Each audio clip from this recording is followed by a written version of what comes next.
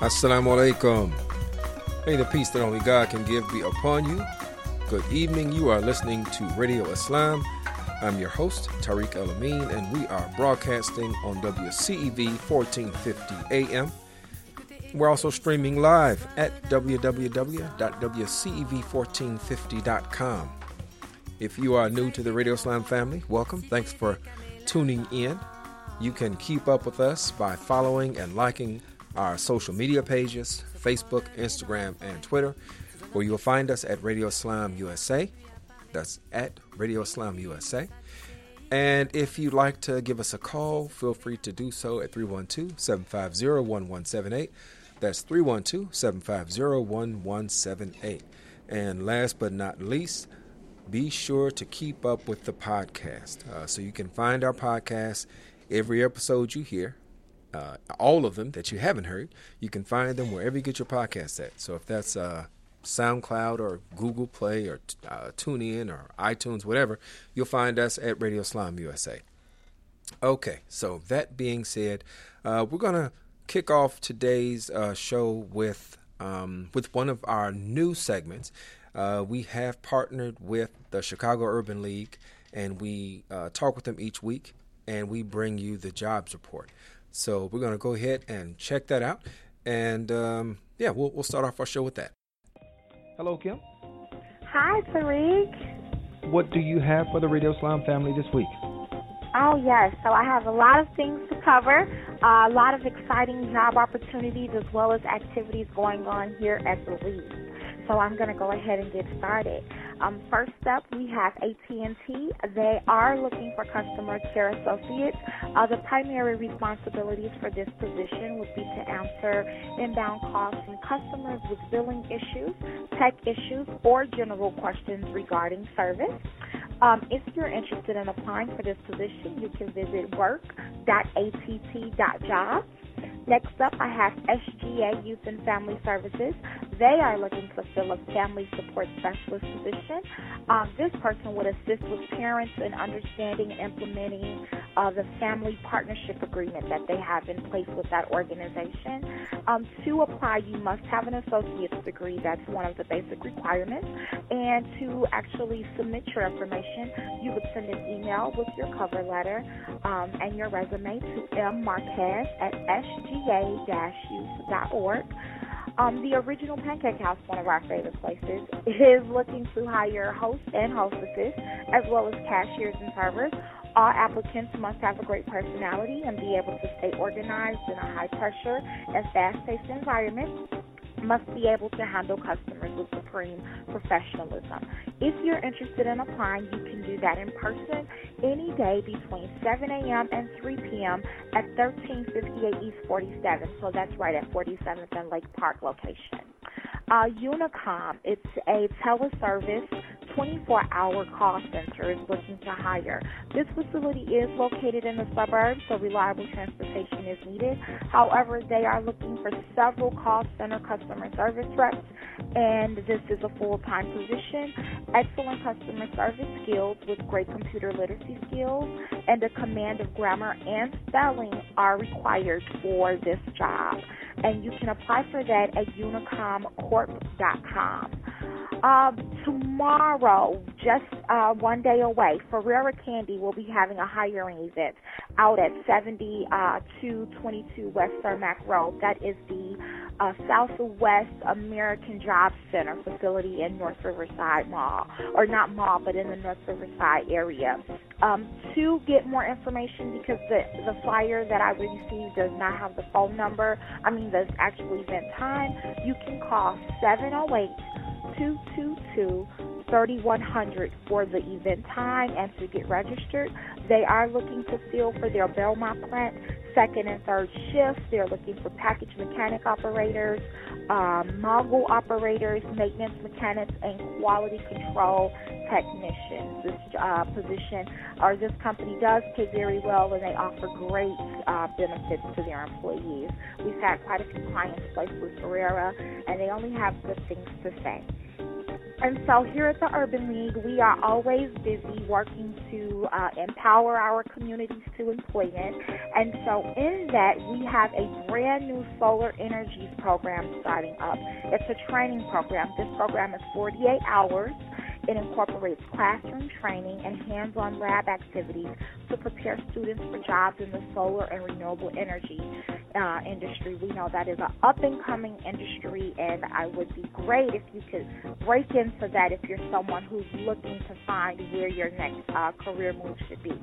If you're interested in participating in our Solar Energy Jobs program, you can come to the Urban League and come to the Workforce Development Center. We're on the 3rd floor, and you should bring your ID, your Social Security card, and or birth certificate, and definitely your resume.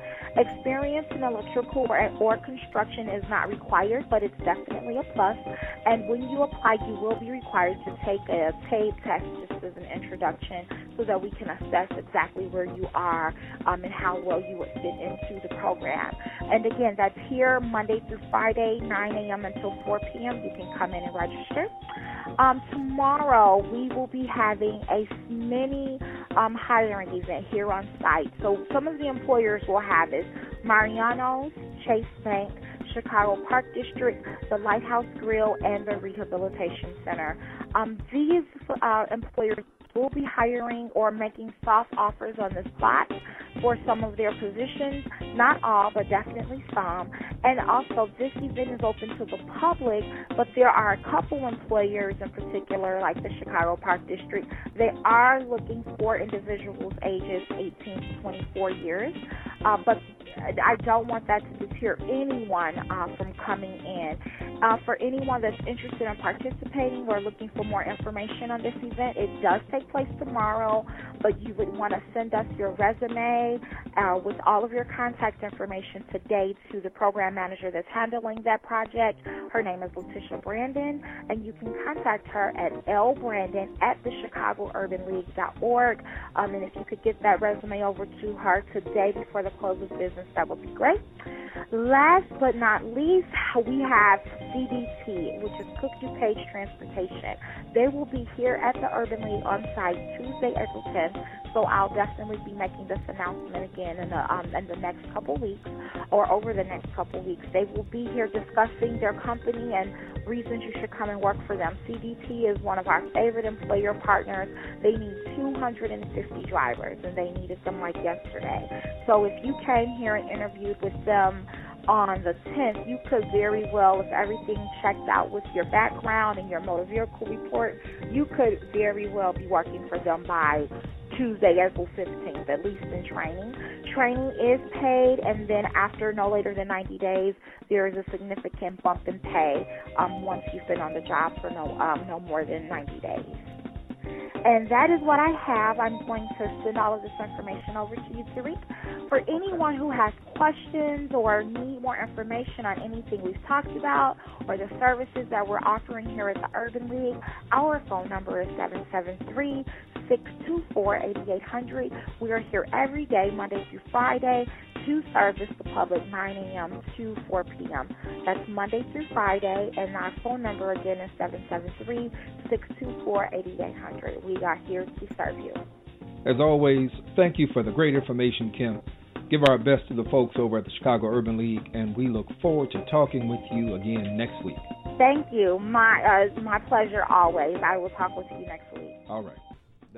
All right. So that is our jobs report. We hope that it is helpful. And it's also a standalone. We offer this as a standalone segment that you can find on our SoundCloud page. So you can look for it every week. So if you know somebody who's looking, or if you yourself are looking, just check it out every week and share it, and hope that it's beneficial. Okay, so that is out of the way, and we want to really quickly just jump. Well, first of all, I've got to go ahead and allow my brother to go ahead and give you the salams, the impressive one, Ibrahim Beg, assistant producer extraordinaire. Assalamu alaikum. Yes. Nice to be with you. That's right. Always with the deep baritone. Yes. So one of the things that we wanted to, we're just sitting around talking off air, and a lot of people, not everybody, right, but a lot of people are looking at the recent shooting. Yet again, it just seems to be the same, like it's scripted. So honestly, it does not have the type of rage inflicting, or where I'm throwing my hands up in disbelief effect on me, because this is it's systemic, and it happens far too often. So we're talking about Stephen Clark, the young 22-year-old father who was shot 20 times in his backyard. Police thought they thought that he was holding a weapon. Turns out that it was his cell phone. And at this point, now the floodgates, of course, have opened, and there's a lot of response, a lot of conversation around it. So to frame this, I want to first put this in perspective numbers-wise. Okay, now and numbers only tell part of the story, but one of the numbers that we want to keep in mind is that African Americans make up from the last census, 12.3% of the U.S. population. All right, 12.3%. This year, according to the Washington Post, which maintains a database of police shootings, there have been 264 total police shootings this year, and that's a big number. Yeah, right. But of those 264, 57 of those that have been shot by police are African American. Now, once again, you do the numbers, right? 12.3% of the population, and 57 is nowhere near. It's close to double that, probably, right? It's over 20%. So there's a disproportionate amount of African Americans that end up on the receiving end of police action than their white counterparts in particular. I'm talking about 118 for them. So let's just where do we begin with this? Okay, one thing. Let's look at this. There are some people who are saying, and I'm not throwing anybody's name out, but there is a sentiment that people are not as invested or really responsive or really care that this is taking place. And we're going to talk about just within the Muslim community, right? That they were not concerned that Stephen Clark they weren't worried about him being killed until they found out that he was a Muslim. What do you think there's any validity to that? I don't know. I mean, first of all, I noticed just in general that this killing of Stephen Clark was getting less media coverage from the get-go than things have in the past. And I think people have kind of become, it sounds really bad and it's unfortunate, but desensitized to this kind of thing over time. Like when it was happening in 2014 and 15, and the timing was such that people were already galvanized, and another one happened, for example, like Michael Brown happened, and then Eric Garner was killed, right? These things were happening, and everyone was kind of in that mode. Right. And I think over time, whether you call it fatigue or whatever on one end, and on the other end, people also becoming desensitized to it. I felt like when it happened this time, and there were other cases too, I think. Philando No, I mean even recently, like in the past couple of weeks, I think there was one other case. Well, no, I was telling you about Well, anyway, I think there's a desensitization in general, and I noticed there was less of a reaction this time around in general. I agree. I do think that it is a matter of fatigue, or I think there's a realism. There's a point where you start to say, well, we marched after Trayvon, I remember marching right down here, Federal Plaza. We've marched, for Eric Garner. We continue to march. And the question at a certain point has to be, well, what has changed? What is the real? What's the effect of it? It almost feels like it's scripted, right? Certain people will have some of our activist leaders or pundits that will kind of take center stage and say we need to address this. Things need to change. But what has really changed? So is that? I don't think people are giving up, but I definitely don't think that is having. Maybe all of the outrage is having the opposite effect of what we actually want to see happen.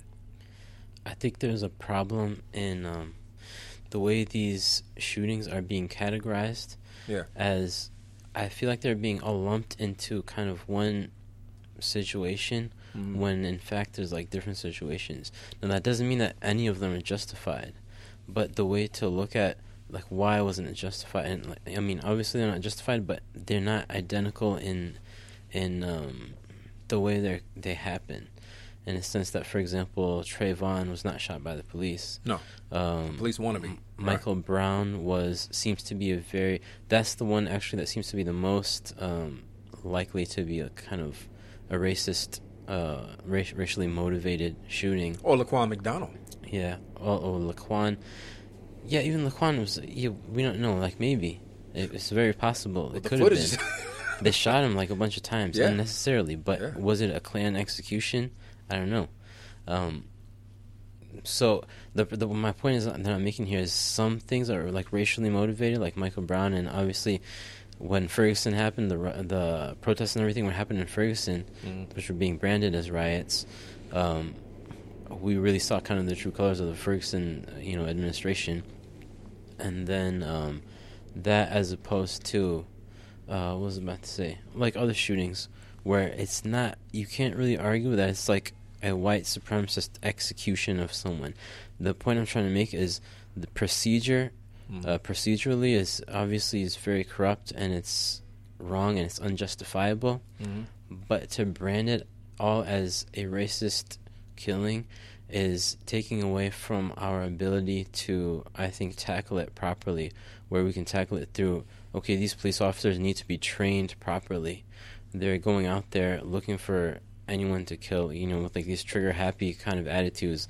Like that one execution video I showed you, remember that one time in the guy in a hotel in Arizona? I think one important aspect to address is why are the police going out there with these trigger-happy mentalities, basically? Well, you know what? I think you bring up a good properly? point. I think you bring up a valid point in not simply trying to lump them or categorize them all as racist individuals, right? White supremacist individuals. But I think that leads us to the real problem is that the system itself has racist underpinnings. The system itself is a tool of white supremacist thinking. And I think that's also why people have a tendency to jump to that conclusion, is because of the history behind it. So, in a sense, I can't blame them. Oh well, yeah, I certainly don't. And the reason I say that I'm not up in arms is not to say that I'm divorced from feeling. Right? These things they impact me deeply, but I also recognize there's a certain futility that comes with running through the street screaming in a system that is already designed to produce. The system is working exactly what it's supposed to. When you have police departments that are deploying 3/4 of their resources into black and brown neighborhoods, and I'm just throwing 3/4 out, right? But I can say just the majority in general, and that's something that Michelle Alexander, she covers, in her book.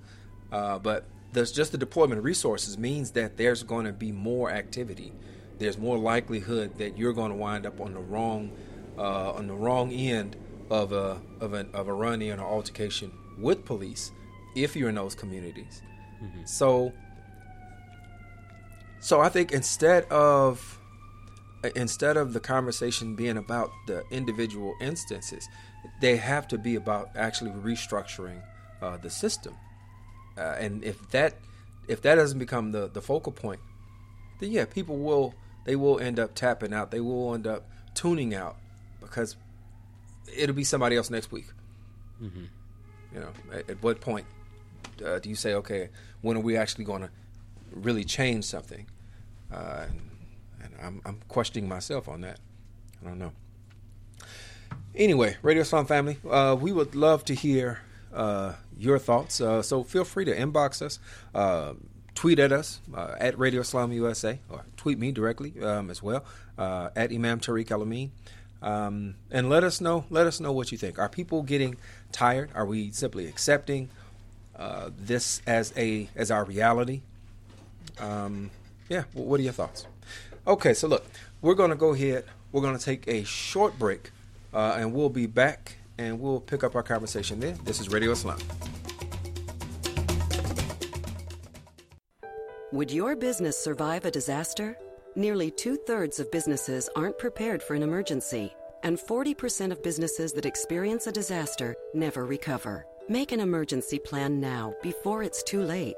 For a free online tool that helps you develop an emergency plan to keep your business up and running should disaster strike, visit ready.gov/business.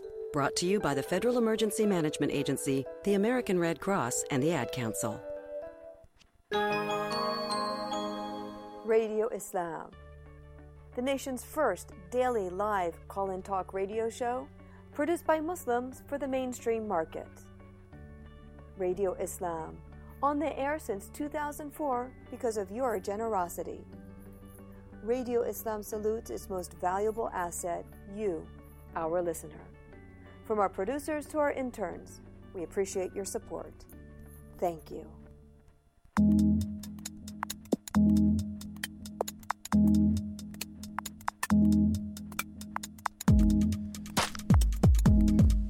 Welcome back.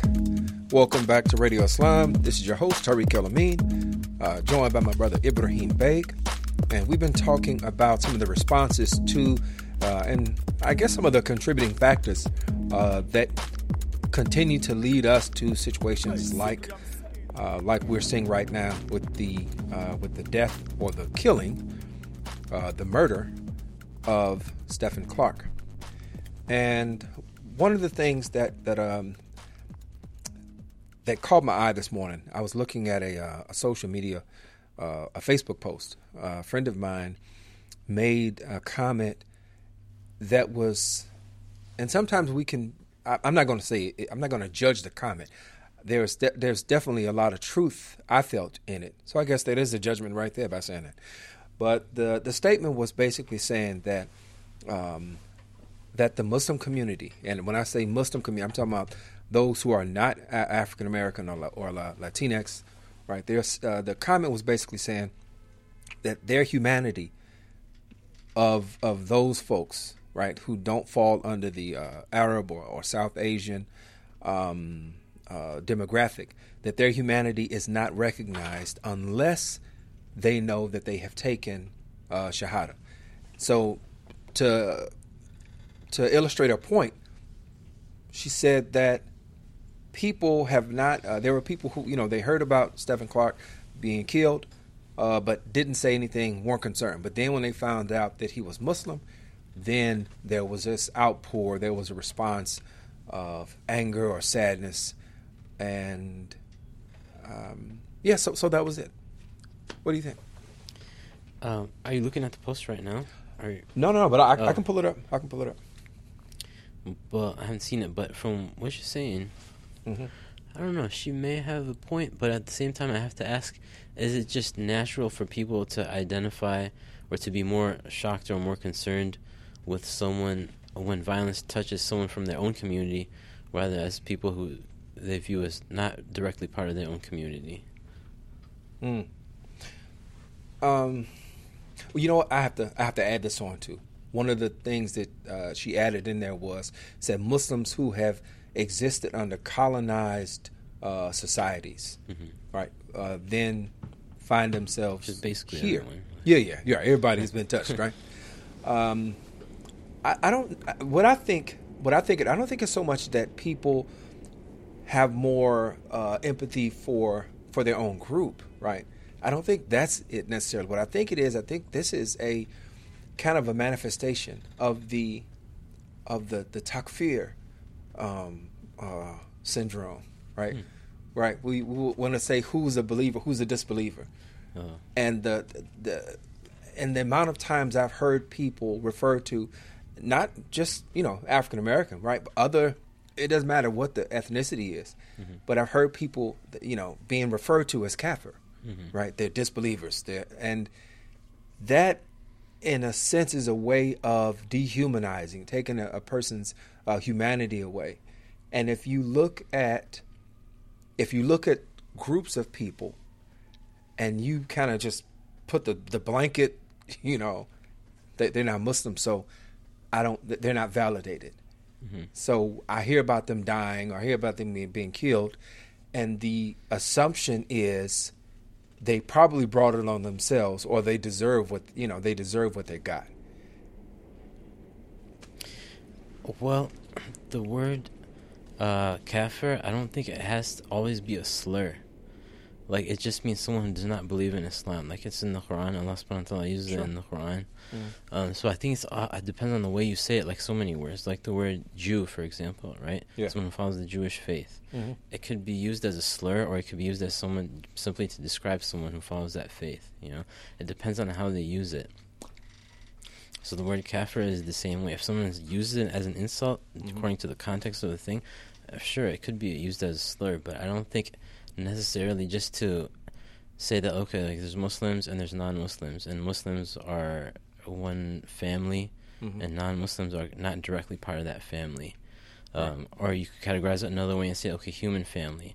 But there's different ways to categorize. And I don't think it means that people are dehumanizing someone by saying that we're Muslim and they're not Muslim. But I mean, it could be. Those are two different things, though, right? Because we wouldn't call, well, I'm not going to make a blanket. I wouldn't call a Christian or a Jew a kafir.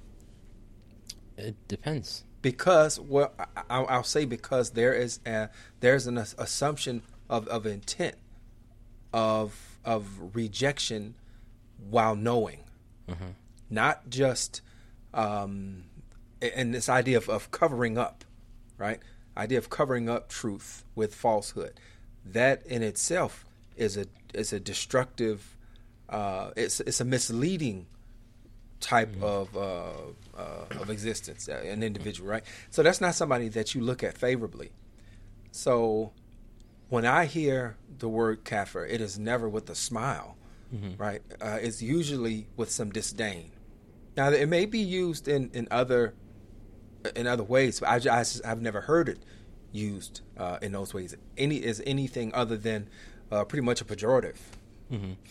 I would say it still goes back to the context. Even though if you haven't heard it, that's fine. Yeah. But anything that Allah subhanahu wa ta'ala says, for example, in the Quran, قُلْ يَا أَيُّهَا الْكَافِرُونَ, commanding to the Prophet ﷺ to say these words. Say, oh, you who have disbelieved, right? The kuffar. And in other words, the actual word kuffar is used in the Quran. Right? So we have to be careful not to turn the Quran into, accusing it of being insulting to people or being a slur. You know what I'm saying?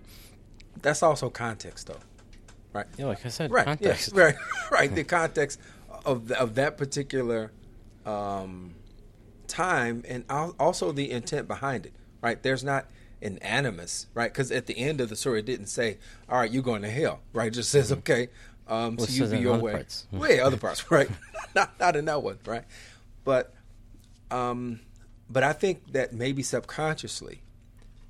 This is tied to the presence of, and we're probably about to go off in a different direction, but the presence of Muslim-owned, air quotes, corner stores in predominantly black neighborhoods where they're selling alcohol, right? And the justification which I've heard on more than one occasion, well, these are Kafirs. They don't believe. Mm-hmm. Which is in itself is a it's a devaluation. So what do you think? About that? That sounds just like a very weak and pathetic justification for committing this sin. Yeah, it is. It is. Sure. Rather, do they really believe that they're out there trying to destroy a certain community, just trying to destroy a non-Muslim community or whatever? Mm-hmm. I don't know. I'm skeptical of if that really is their goal, to go out there and sell liquor and try to destroy a non-Muslim community because they disbelieve or whatever. Mm-hmm. Then that would be a very sinister thing. But I tend to view something like that more as a justification of this. People ask you, why you're Muslim, you're not supposed to do this. Right. And you say, well, we're not selling to Muslims, Yeah. So it's like, that's exactly it. It's an excuse for their corrupt behavior.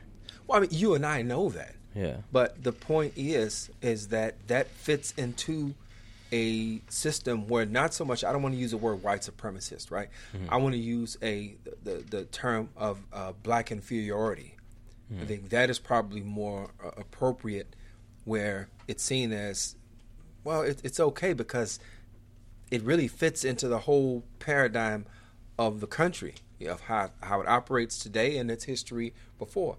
And we're not really doing anything differently to these folks that has been done already. So it's almost acceptable on a subconscious level, and nobody probably would ever say that, mm-hmm. right? I'm doing it because it's been done, right? But I think to her comment, right, going back to the Facebook post, I think that attitude may be there may be some validity for it, just in the subconscious way we see one another, or the unwritten but historically proven rule that that it's okay to devalue mm-hmm. Black lives. That's why you got a Black Lives Matter movement, which is taking some shots. Yeah, that's a whole nother subject. Right. What happened to the Black Lives Matter movement? I feel like it's less vocal and less in the spotlight right now. Mm-hmm. Anyway, but going back to her point, I feel like she made the error of trying to break it down into absolutes when it's not really like that. Mm-hmm. She's trying to paint this picture where, okay, if you guys who are immigrants or your parents, grandparents are immigrants or whatever from mm-hmm. these other countries, you guys, if there's someone who is not Muslim who's having their rights taken or being killed or being abused in some way, mm-hmm. it's like you don't care at all. You don't even notice. And then once you find out you're a Muslim, and now you're all up in arms. So it paints this really kind of dichotomy, kind of picture, which I don't think is that... I don't think it reflects reality that much. Mm-hmm. What I would say is to turn it down a notch, and then it kind of like makes sense. If you were to say, like, okay, that the Muslim community at large in general is kind of more hurt or more concerned or more shaken up when something happens to one of us than when something happens to a non-Muslim. That I would say is true, and I would even argue is maybe just understandable in some ways. I think that's valid. I don't think it invalidates the point that she's making, though. I think it's there are certainly layers to it, and a lot of times when you're hurt, if she's using it to articulate the problem of racism faced by Muslims who are not from the Middle East and not from South Asia, etc., people who are African American or Latinx, mm-hmm. and the lack of I guess inclusion that they feel as far as their family members who aren't Muslim, right? The detachment that they feel between their family members who aren't Muslim and then their community members who are Muslim, right? There's a big gap. There's no real overlap or interaction. To voice that concern to that problem, is she trying to articulate that? Maybe okay, I can understand that, but as far as saying, I think she could turn it down a notch and it would make more sense. speaking in generalities, I can agree. Although my own experience has shown me that there's inclusion. There are people who want to reach out, that want to connect. Sometimes don't know how to, right? They don't recognize a space where they feel comfortable to make those first steps. So that's one of the I think one of the observations we don't talk about all the time, because there are not a whole lot of spaces where you can connect with the other that you may not know, but we recognize each other, you know, as brothers and sisters, you know, in Islam, but not having a relationship that gets in the way of really being able to connect with somebody, whether in grief or support or whatever. So I think it's as much about making sure that there are platforms for connection, but then it's also, I think, important to recognize that we start to replicate systems of oppression that we don't realize, or we don't give voice to, and some of those are found not just here, but just around the world. I think that was a good point in bringing up colonization and the colonized mind and how that has impacted us. So, yeah, a lot of layers to it. I think you bring up a good point, and at the very least, hopefully, those type of criticisms spur some, thoughtful conversation on how to actually move from deficiency to, to some type of communication that's beneficial for us. Mm-hmm. So we talked about, well, you just mentioned Black Lives Matter. I don't know if that's really attached to this other issue that we're going to bring up. And that is, no, we'll leave it. We'll come back. We'll talk about this some other time. Okay. Because we also got, we have the Second Amendment. Yes. Okay. I see where you're going. Yeah. Now I see.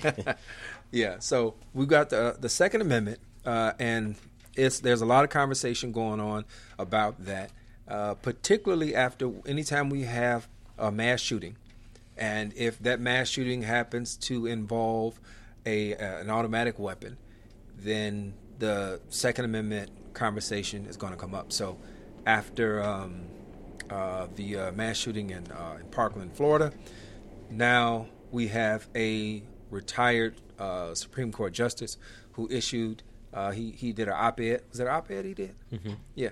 And basically he's talking about the repeal of it. Now, you read the whole op-ed, right? I did. Now, I read it. Well, let's wait until we take a short break. Okay, all right. Come back. All right, that'll work. All right, Radio Islam family, we're going to take a short break, as you heard Ibrahim say, and we'll be right back in a minute.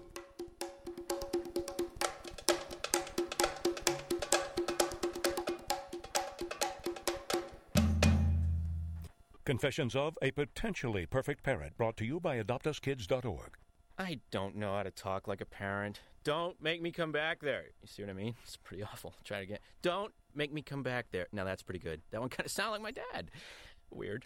You don't have to be perfect to be a perfect parent. There are thousands of teens in foster care who would love to put up with you. Call 1-888-200-4005 or visit AdoptUsKids.org for more information. A message from the U.S. Department of Health and Human Services, Adopt Us Kids, and the Ad Council.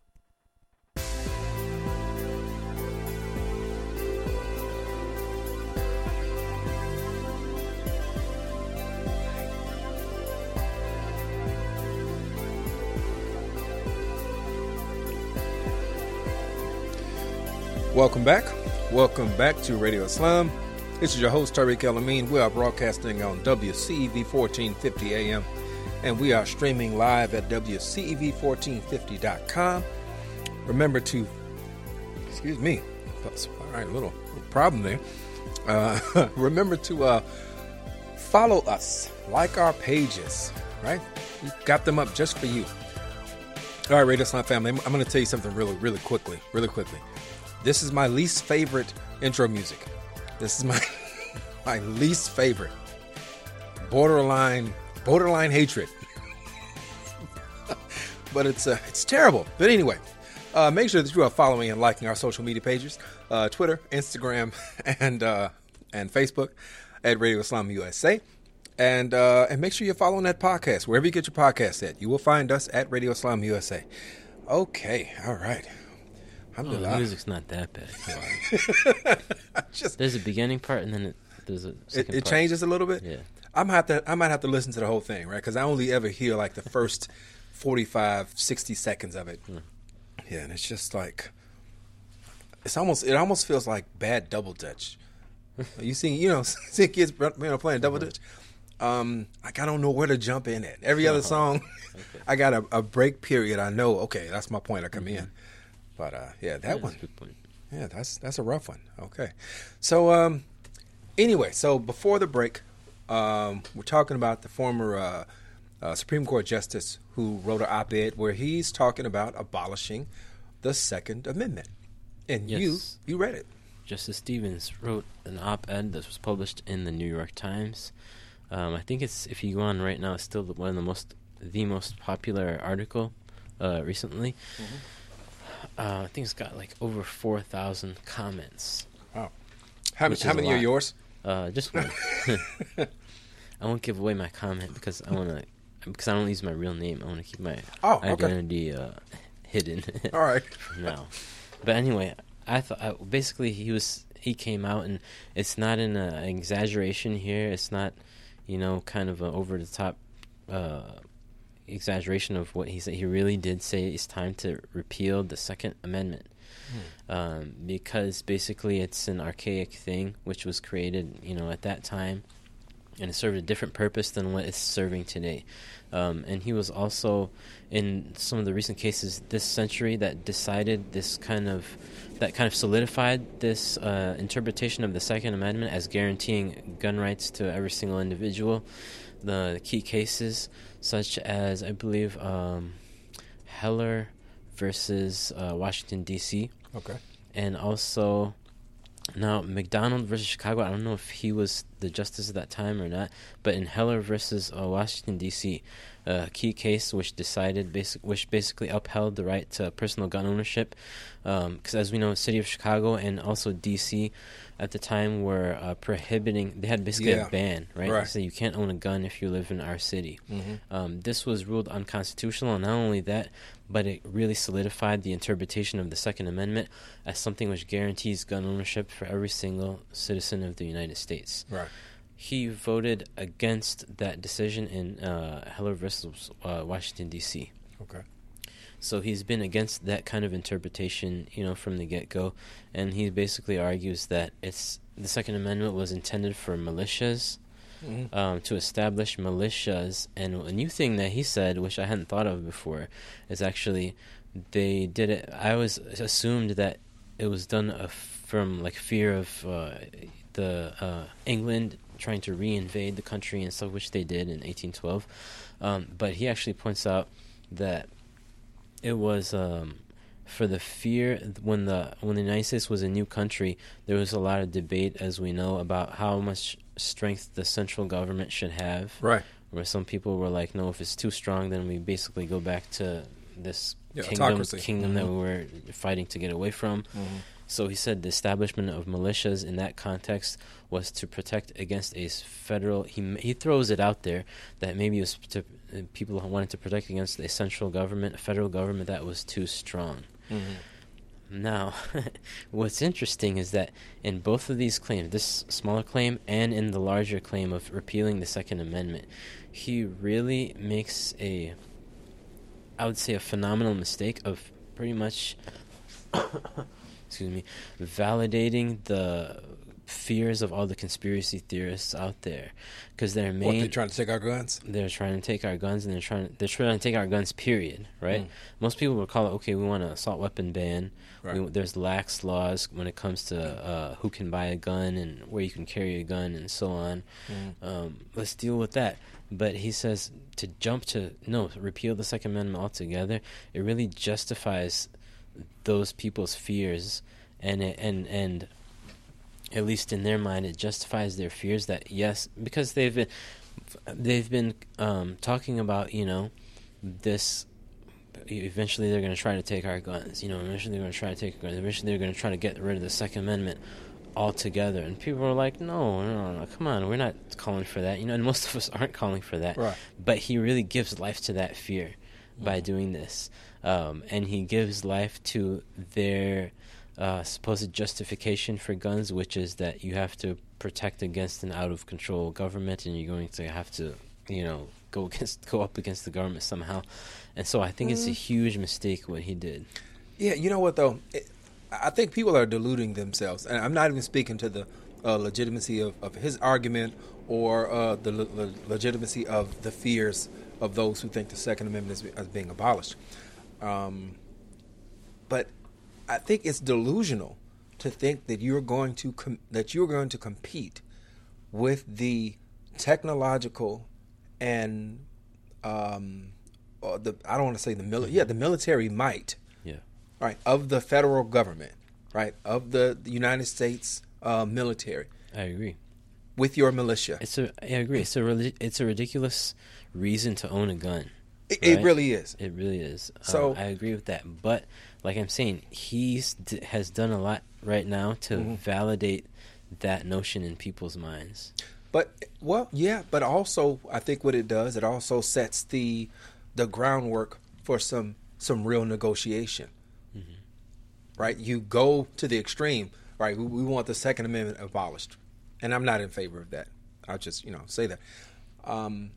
But to get to a middle ground, to actually get to the point where we're saying that we will have an actual ban on assault weapons, and that could be, and there could be some geographical considerations that are given to that. But it's ridiculous to think that that you're going to stack up against the military. That's ridiculous. Mm-hmm. But the second thing, like I said, I'm going to go back to this idea as a bargaining point. I think that's what it represents more than anything. And there will be some people who say that that we should actually consider that, especially when you look at. I was just looking at a report NPR did a couple of years ago, and they said the United States ranks as 31st. They have the 31st highest rate in the world of gun-related deaths.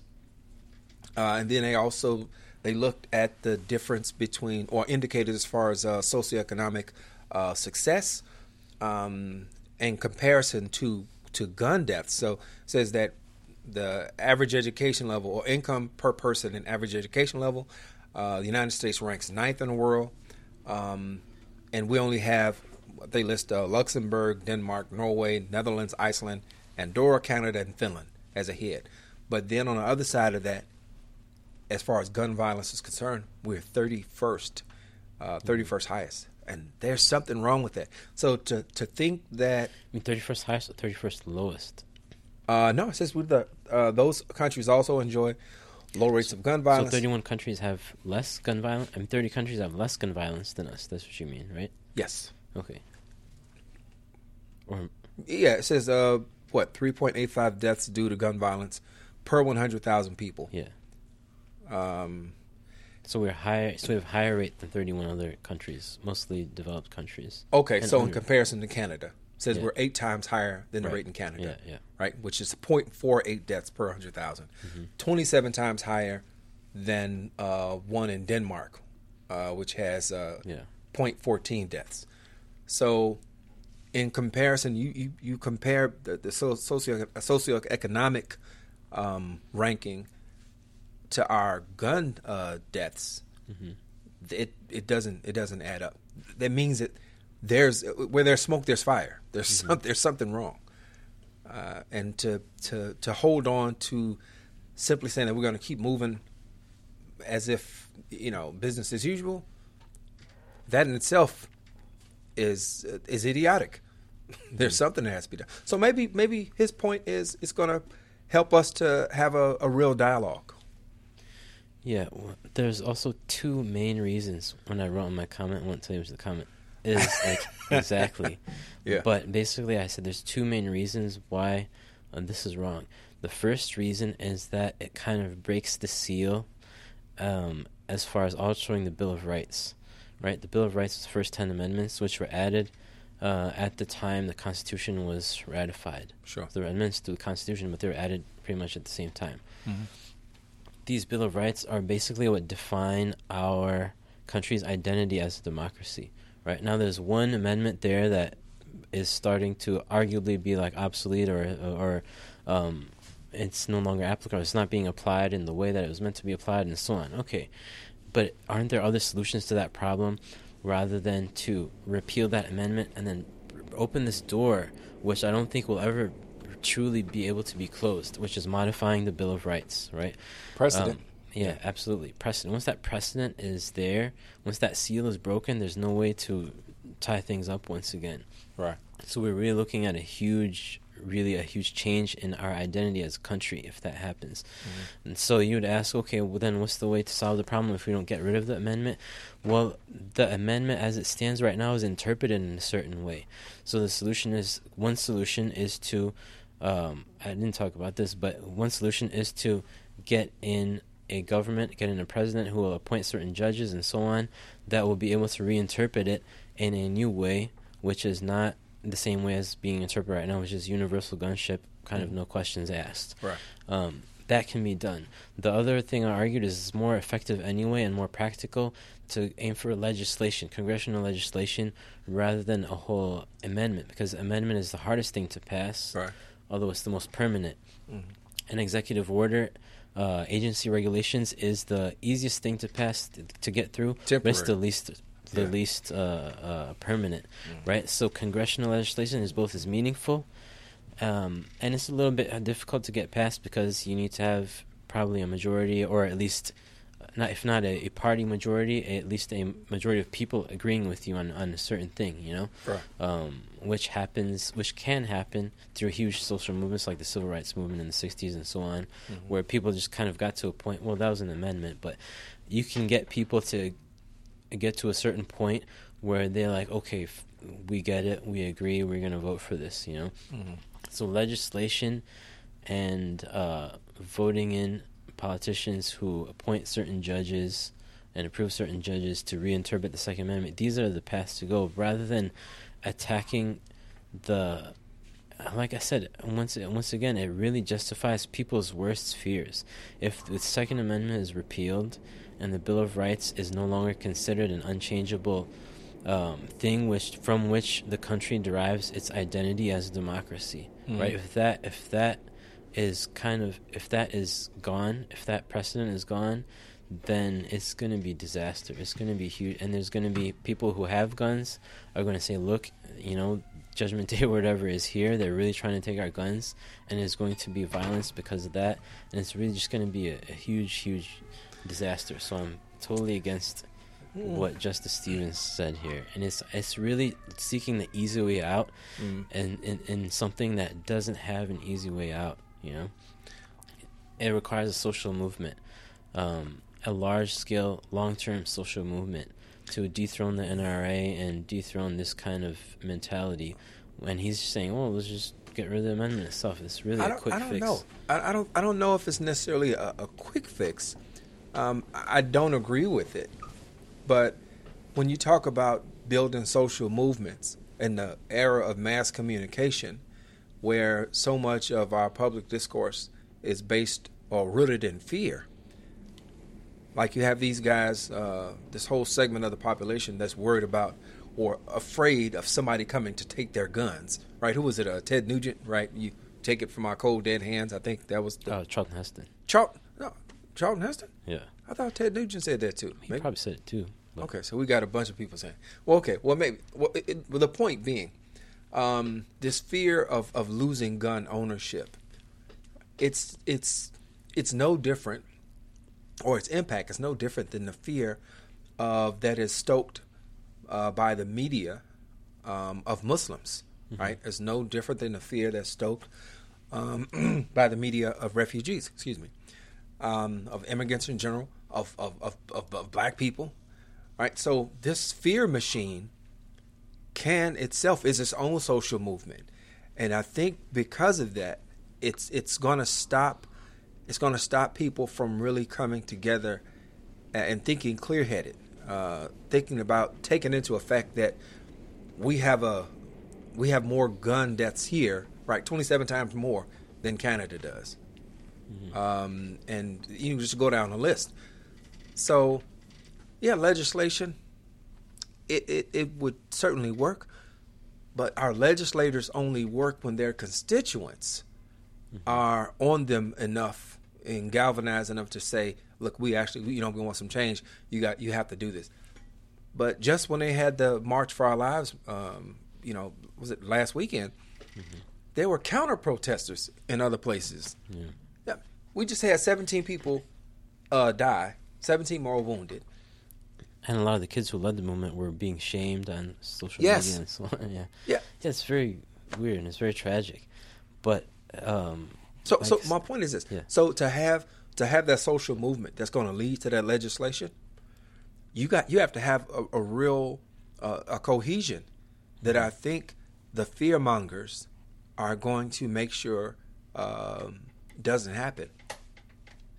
There's fear mongers against every social movement, Like, for example, what they say about Muslims, a lot of those same people actually, seems like, that Muslims are trying to, take over the country and stuff, and they just don't admit it yet and stuff. We know there's no truth to that, though. Right. It's pure fiction, 100% fiction. Yeah. Now, what would the effect be if a Muslim or a group of Muslims came out and said that they really want to do that, This is what I would compare to what Justice Stevens is doing right now. Right. Their worst fear was that the Second Amendment is going to be repealed and guns are going to be taken away from everyone. Now, Justice Stevens, he stops short of saying that we want to take guns away from every single person. Right. But he does say that we want to repeal the Second Amendment. So, like I said, it's a... what do you say now to those people? Yeah. And there's one other consideration that makes this a foolhardy suggestion, is that you immediately create a black market where guns... their price, their value, it skyrockets. And you also have not just the NRA, but you have gun manufacturers. Like, what are we going to do with all these guns, right? So, what are the ownership rates? There's one gun for every person. I think it might be even higher than that, but I think I was reading it's at least one gun for every person in the United States of America right now, with here. Yeah. So that's a huge hole, and guns they're not about to disappear. They're not going to go away because you says they're illegal. So I don't think it's certainly not well thought of, but I just look at it as a bargaining. It's a bargaining chip. That's all. So it'll push people to the middle. And we may actually get something done if the folks that are spearheading this don't run out of steam. So, all right, Radio Islam family, we have come to the end of another edition of Radio Islam. Join us every night at 6 p.m. Central, from 6 to 7 p.m. Central. We want to thank our engineers over at WCEV for making sure we come through loud and clear. Thank you much. Thank our assistant producer and co-producer for the evening, engineer in studio, the impressive one, Ibrahim Beg. I'm your host, Tariq El-Amin. Our executive producer is Abdul Malik Mujahid. And we remind you the views expressed are those of the host, guest, not to be taken as representative of Sound Vision Inc. All right, I think that's it. So we're going to leave you as we greeted you. Everybody have a great evening. Assalamu alaikum. May the peace that only God can give be upon you.